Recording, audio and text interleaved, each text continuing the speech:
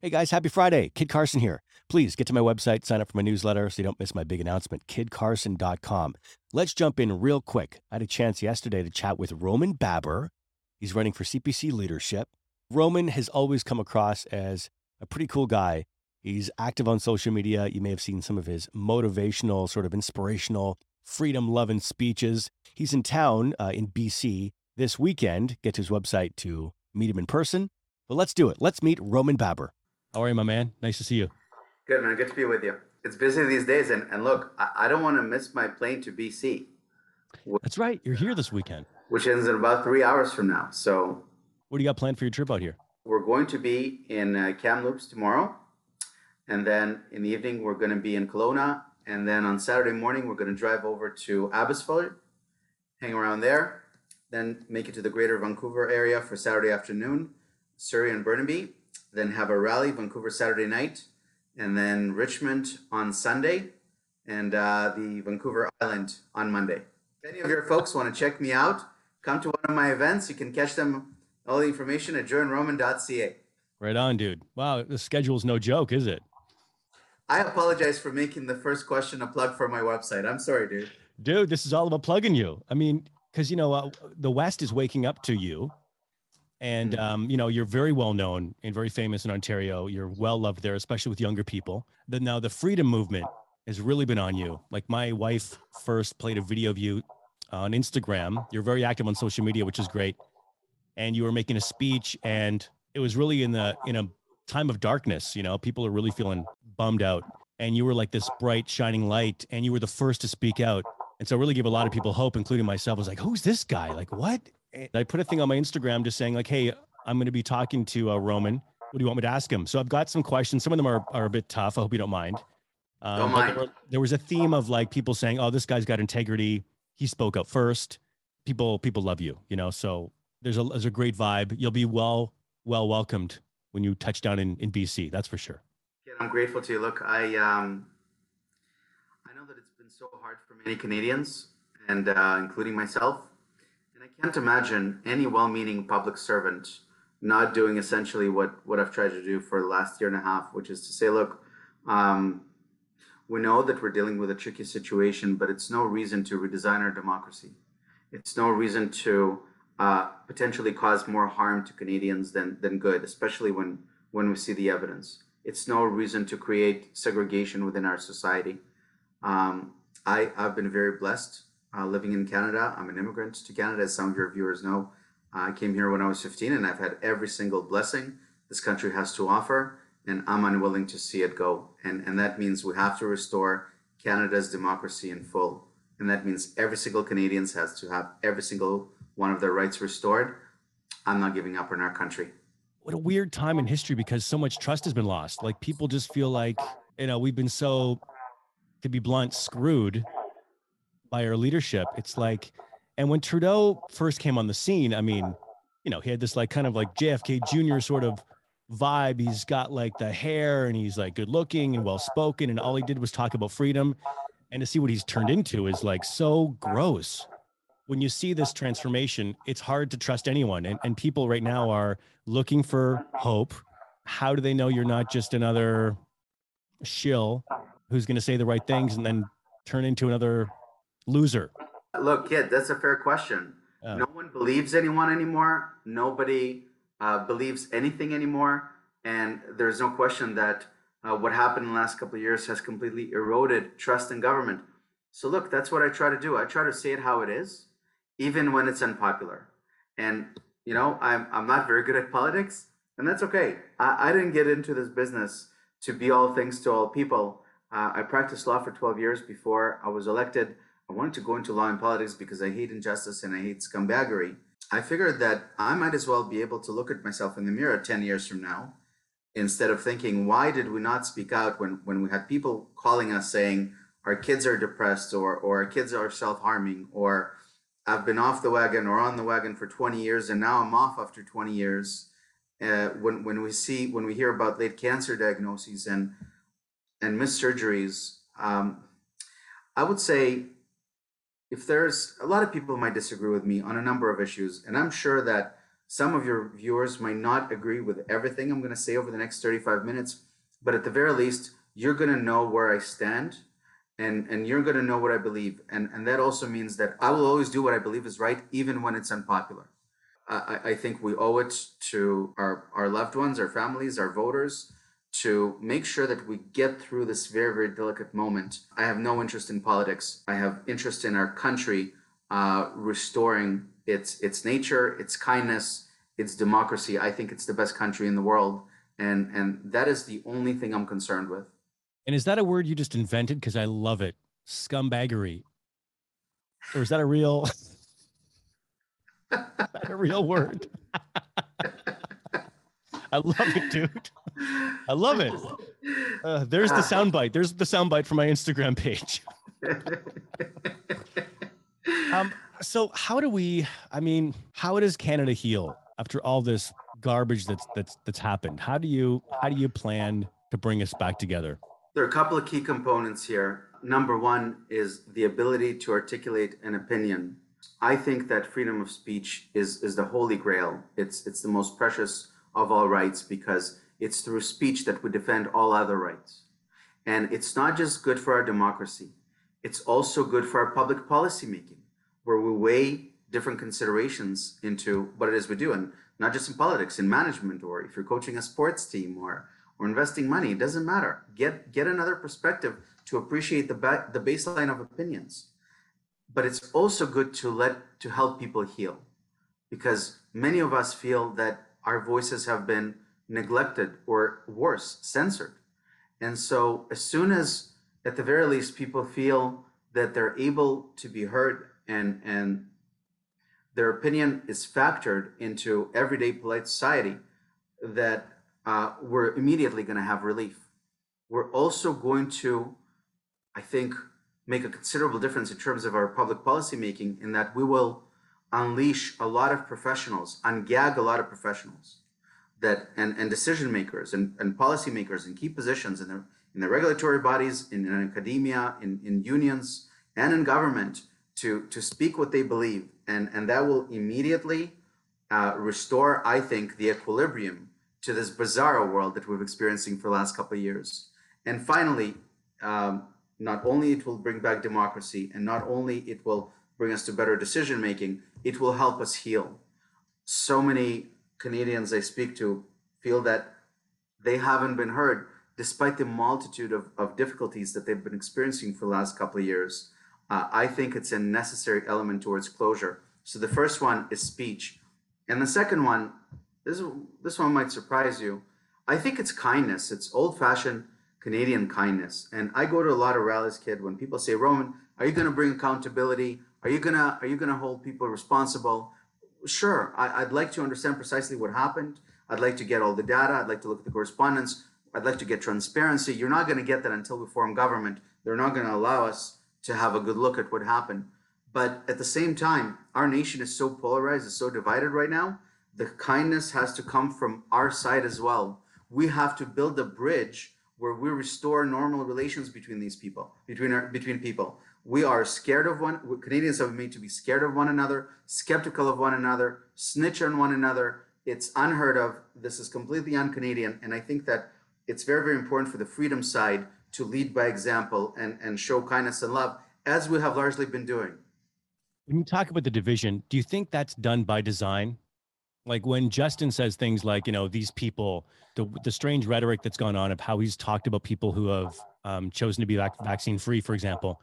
Is that a slip of the tongue, or is that something that you think when he's giving a speech, he drops that stuff in there on purpose to further divide us? I think that a lot of Canadians have been really scared, and it's fear that regretfully turned into hate. But when it comes to Justin Trudeau, he comes from the school of the radical left. And this is a very typical playbook for them, where they divide people and pit them against one another, us versus them. So I think that there definitely may be an element, and you're seeing that in many of his policies, and you're seeing him articulated on other files, like for instance, the racial division that I think that he's causing. He's pitting Canadians against one another, or our relationship with the Indigenous community, which I believe is suffering because of the divisive rhetoric that Justin Trudeau is engaging in. So I think this is very much an ideological element that we're in, and part of what they do is they create a target, they create an enemy, and I think that what's happening right now is no different. It's political. The fact that he's been able to go on the way he has and speak the way it must like shock you. Yes, and that was I think the peak of it was during the second or third week of the convoy. He had a particularly nasty press conference. I remember that day very, very well, and I'm frankly surprised that even by his own measures, he's hit a new low. But I think that speaks to the fact that he's actually politically weak. I think he now knows he lost on the science, and I'm happy to speak to that with you, should you permit. The mandates, the passports no longer make sense, and now he's basically projecting power to satisfy his narcissistic ego because he can't retreat politically. But on this issue, if I may, for all the hatred and all the demonizing that he tried to do to this movement, we saw that February 18th was probably one of the worst days in Canada's history to see peaceful protesters, not people in a truck blocking Elgin Street, but people standing on the hill or standing on Spark Street and being arrested or pushed by police or mishandled by police. And what did you see in response? You saw peace.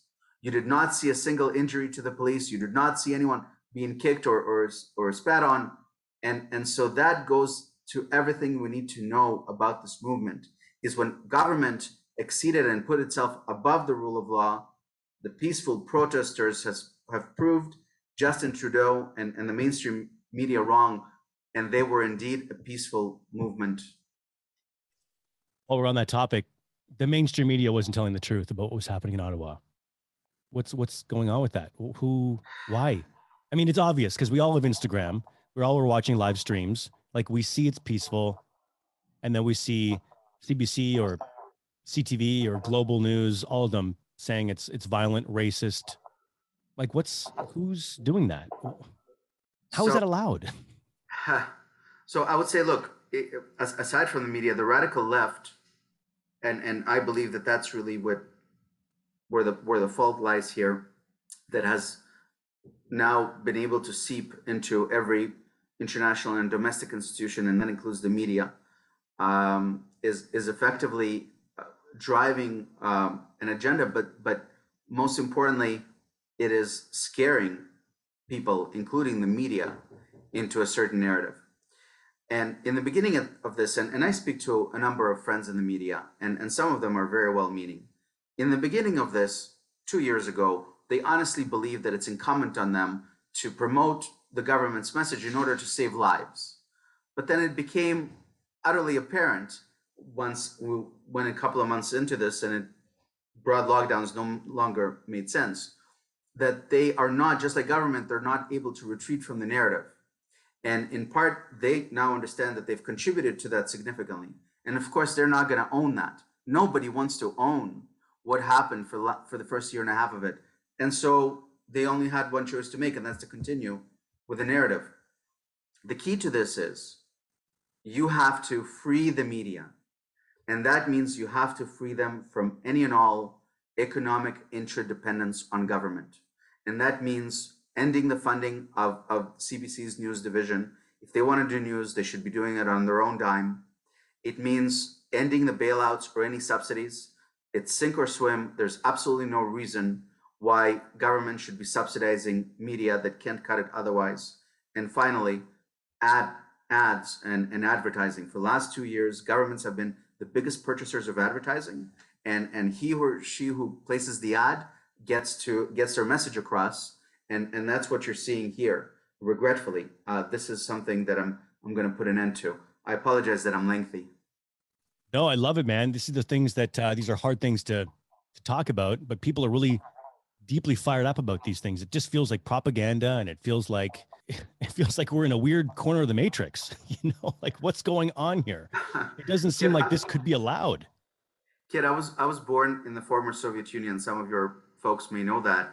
We left when I was 9, and a lot of people ask me if I see any similarities between that and this. And I used to say it's the false narrative on which this is predicated. We know who's at risk of the virus. We know that we need to protect congregate setting and build healthcare capacity, but broad mitigation against healthy people does not work. It makes them sick. And so it's on a false narrative that we continue to engage in these remarkable exercises, which is a hallmark of an unfree society. But this element with the media, that we no longer have a free and independent, unbiased media, regretfully, that is probably one of the greatest compromises to our democracy. And that's exactly what went on in the Soviet Union. There was one outlet called Pravda, the newspaper. Pravda means truth, and there was no other truth permitted. And so that's what we're happening today. You can't cover someone fairly if that person is signing your paycheck. We have to end this economic dependency. Media has to be arm's length from the government in order to cover it fairly. How do you feel about the news organization Rebel News? Look, I know that the other day they thought that I refused to take questions. I did take questions from them on my election night. On my leadership announcement night. I anticipate that I will speak to them in the near future. I like Ezra personally. When he was running Sun News, I had difficulty watching Sun News because I would get too sad. And sometimes that's in fact what happens. I just get too sad watching it. But I do think that there's a role for independent broadcasters, for non-mainstream, so to speak, broadcasters such as yourself, to be able to articulate an alternative viewpoint. And we have very clear and defined terms in the criminal code. We know what is not permitted, which is, God forbid, incitement to violence. But short of that, who is to decide what is right and what isn't? Who's to decide what is misinformation? This culture that government is pushing, that we have to protect consumers from themselves, is insulting to Canadians. We can make an educated opinion, and even if it's not educated, we're allowed to be wrong. And what happened to, you might disagree with me, but you will defend my right to say that. The erosion of speech, and that includes in the media, on social media, on the public square, in parliament, and even in our courts, I think by virtue of this cancel culture, is very, very dangerous to our democracy. Like for someone like me who's waking up, I'm wondering where I get my information from. It's hard to know. There are Instagram pages you can follow, but you don't know if they're pulling stuff out of their ass. You don't know where they're getting their information from. I know that I can't trust the mainstream media because they've lied so much in the past. And then really that was highlighted in Ottawa. Is Rebel News, it seems to be the place where people like freedom fighters go to get their news. In your opinion, is that somewhere I can get stuff that's trustworthy? Or is there somewhere else that you would recommend that we go to find out what's really going on? I'm definitely not going to endorse one news outlet over another. What I would say, however, is it's very, very important as we articulate our position on democracy, on science, on handling the pandemic, that we are very, very sure as to the veracity, the accuracy, and the reliability of the information that we tender. We don't have the same luxury as the other side. We don't get away with a stat that might be wrong. We don't get away with information that is not fully objectively verified. And so that is very, very important. And that is something that I've tried to bring to the conversation in the last year and a half as I've been fighting lockdowns and passports, is that there's enough information out there that is objectively verifiable, that is good enough for us to rely on, to dispel and to debunk the narrative of the other side. If you have a study coming out and it's a peer-reviewed study in a decent journal, that means that that's probably good to go with. if it's something that is tendered by the mainstream media, there is no better evidence to rely on than, in fact, something that the mainstream media is now tendering. And we had enough on its face to be able to rely on for the correctness of our position. And so I say that we don't need to go anywhere that most Canadians don't go to in order to articulate our view.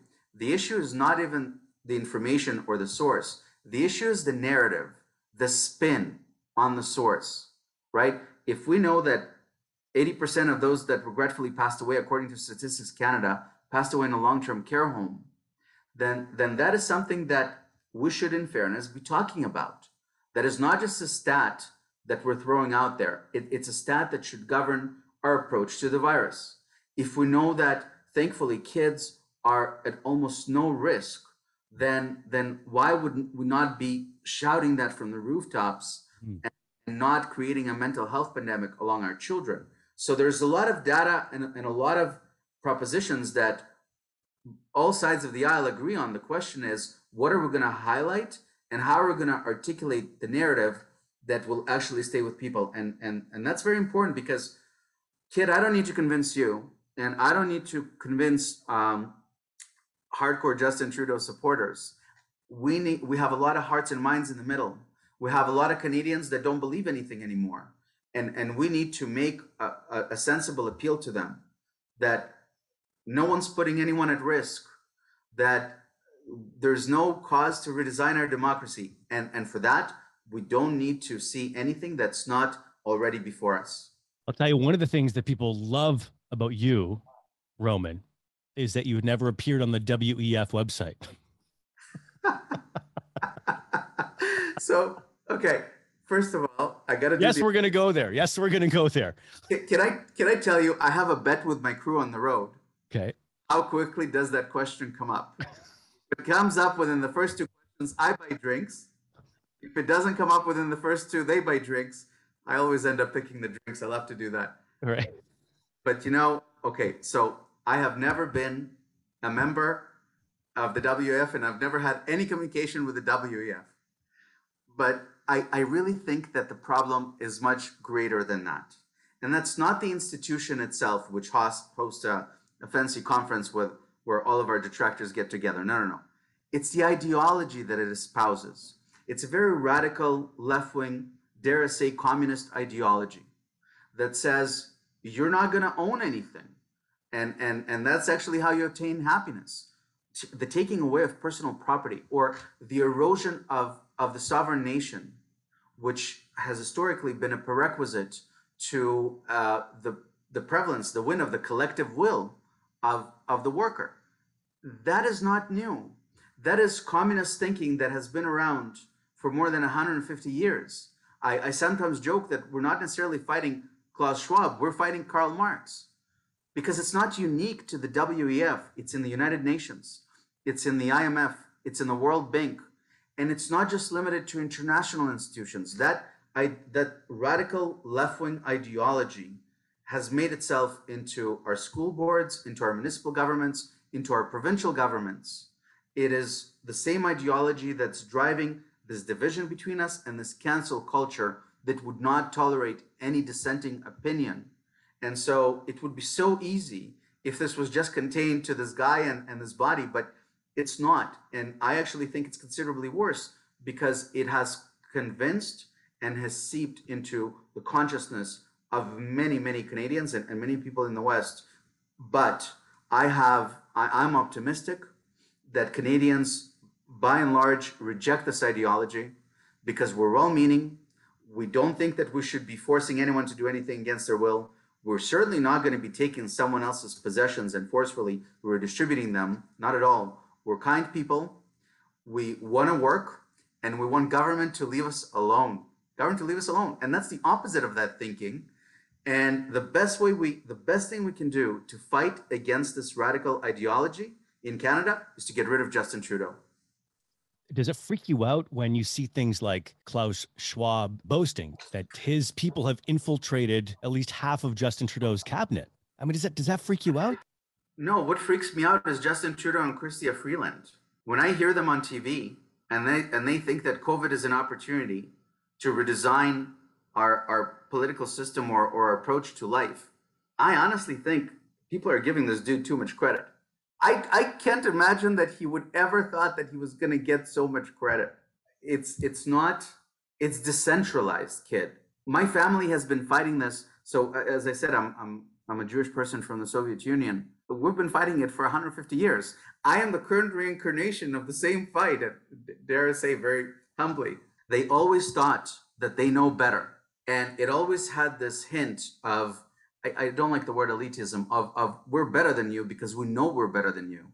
Just like, all in the famous Orwell book, in Animal Farm, where all animals are equal, but some animals are equal than others.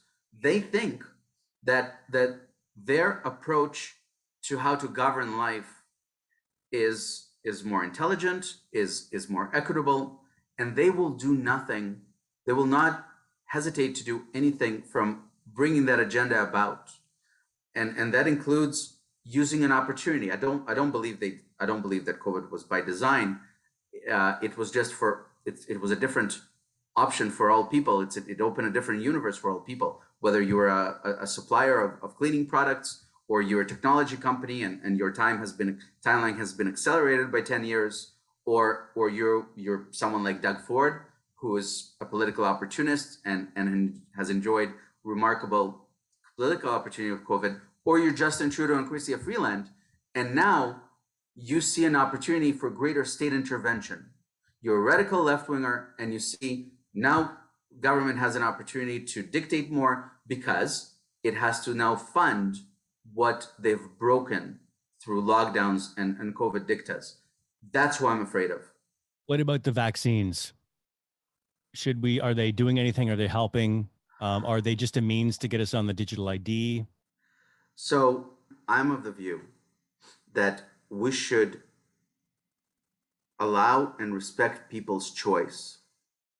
And that means that we've never forced anyone to do anything against their will. But that choice cuts both ways, which is why I appeal to our side of the aisle as well. We need to please moderate our opposition to people that made a different medical choice, or for whatever reason. I'm sure that there are many people that made a decision to vaccinate for the wrong reasons. And so we need to avoid the temptation of having that division. Now, I'm of the view that, look, there may be some efficacy, but you have to weigh the risk. And so it may be different for age categories. We know, for instance, that generally speaking, folks under 40, folks under 50, who are in generally decent health, experience much better outcomes to this highly transmissible virus.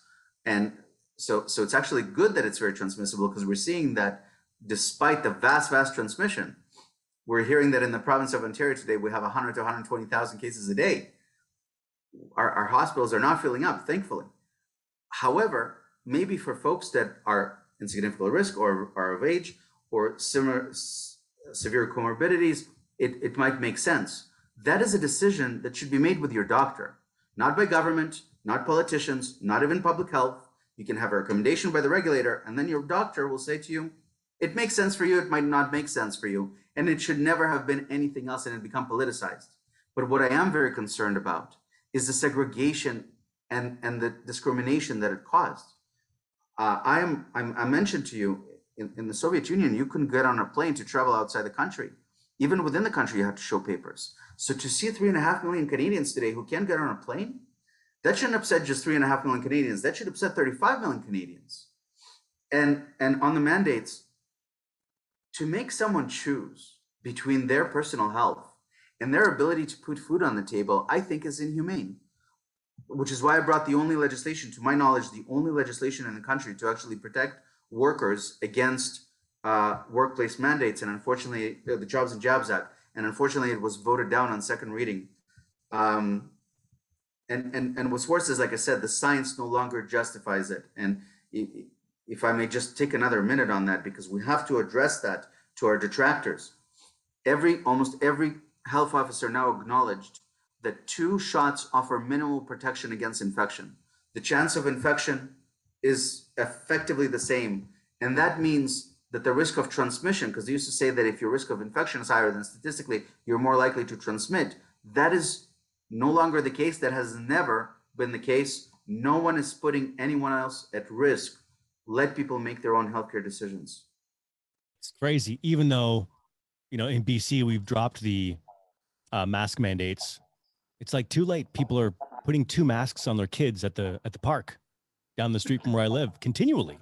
It's like people are brainwashed. I don't know whether we'll ever get back to a place where people aren't walking around with them. I think that a lot of people are going to experience a serious trauma the day they recognize that maybe this was somewhat of an overreach and didn't make much sense. And look, we can address this fairly. When we thought that this was a droplet virus, in other words, it transmits by droplet, maybe it would have made some sense to have a covering.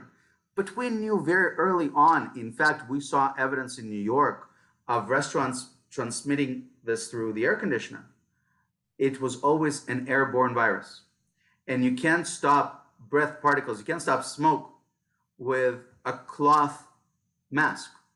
And so the fact that we knew that this is an airborne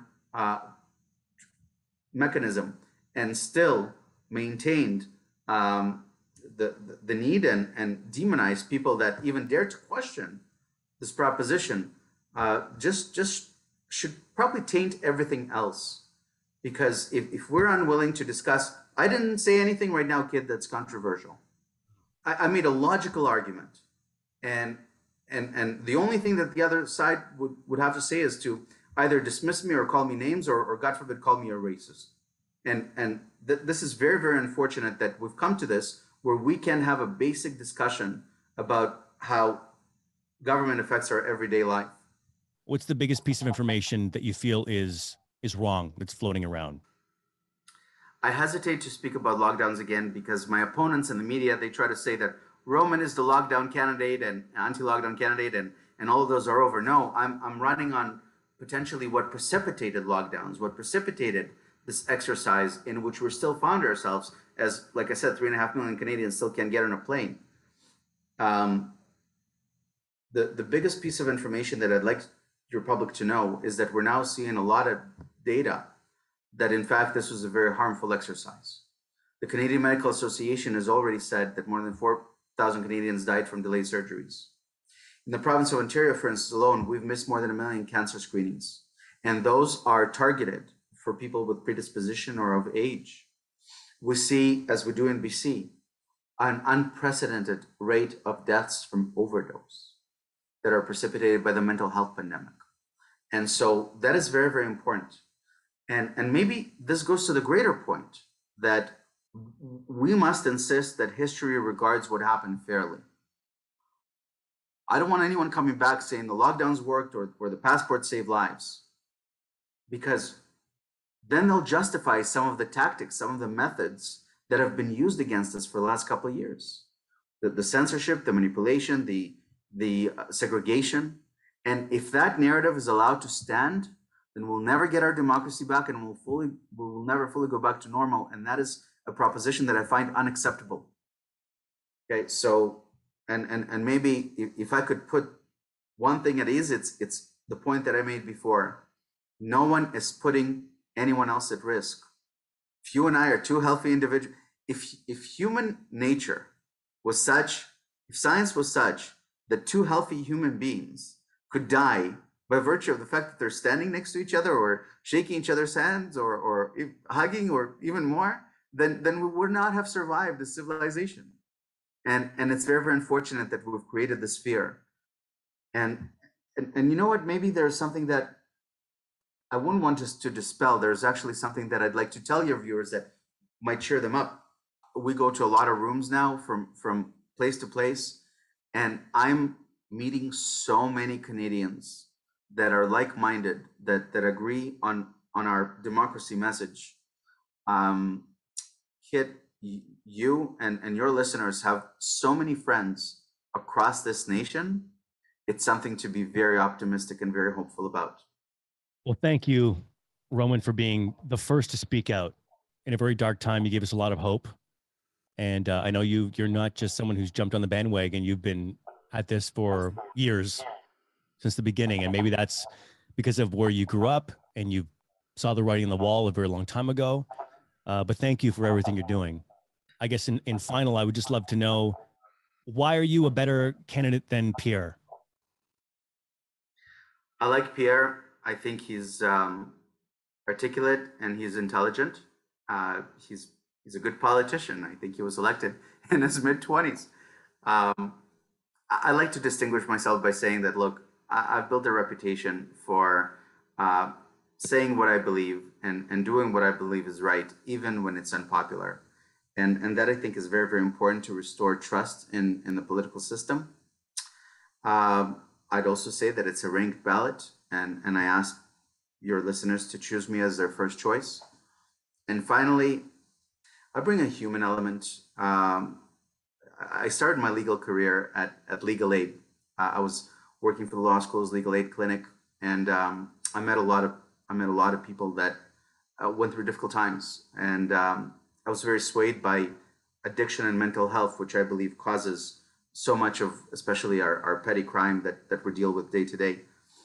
And that's where I realized people are people, and we don't just have to tolerate them. I think we have to love them, and that means that we have to treat them fairly and give them a fair shake and be frank with them. And at the same time, like I said to you, I'm Exhibit A for Canadian Opportunity. We came here, we didn't have a cent to our name. My first mattress was from the bin across the street, and I've had every opportunity to go to school, to succeed, to join a small business, to be elected by the very people that welcomed me as a new Canadian 20 years earlier. And so I'm unwilling to give up on our democracy and Canadian opportunity. We owe it to each other. We owe it to our children. We owe it to future generations. This is the best country in the world. And we should not permit a bunch of ideologues who peddle hate and division to erode our democracy and opportunity. So joinroman.ca is where our journey begins. Joinroman.ca. I really look forward to being in British Columbia this weekend. Thank you for this time. Kid, I appreciate it sincerely. Thank you, brother. Thanks for letting me ask all the crazy questions. Love it. Keep them coming. All right, brother. Thanks. Best of luck to you. Thanks a lot. Man.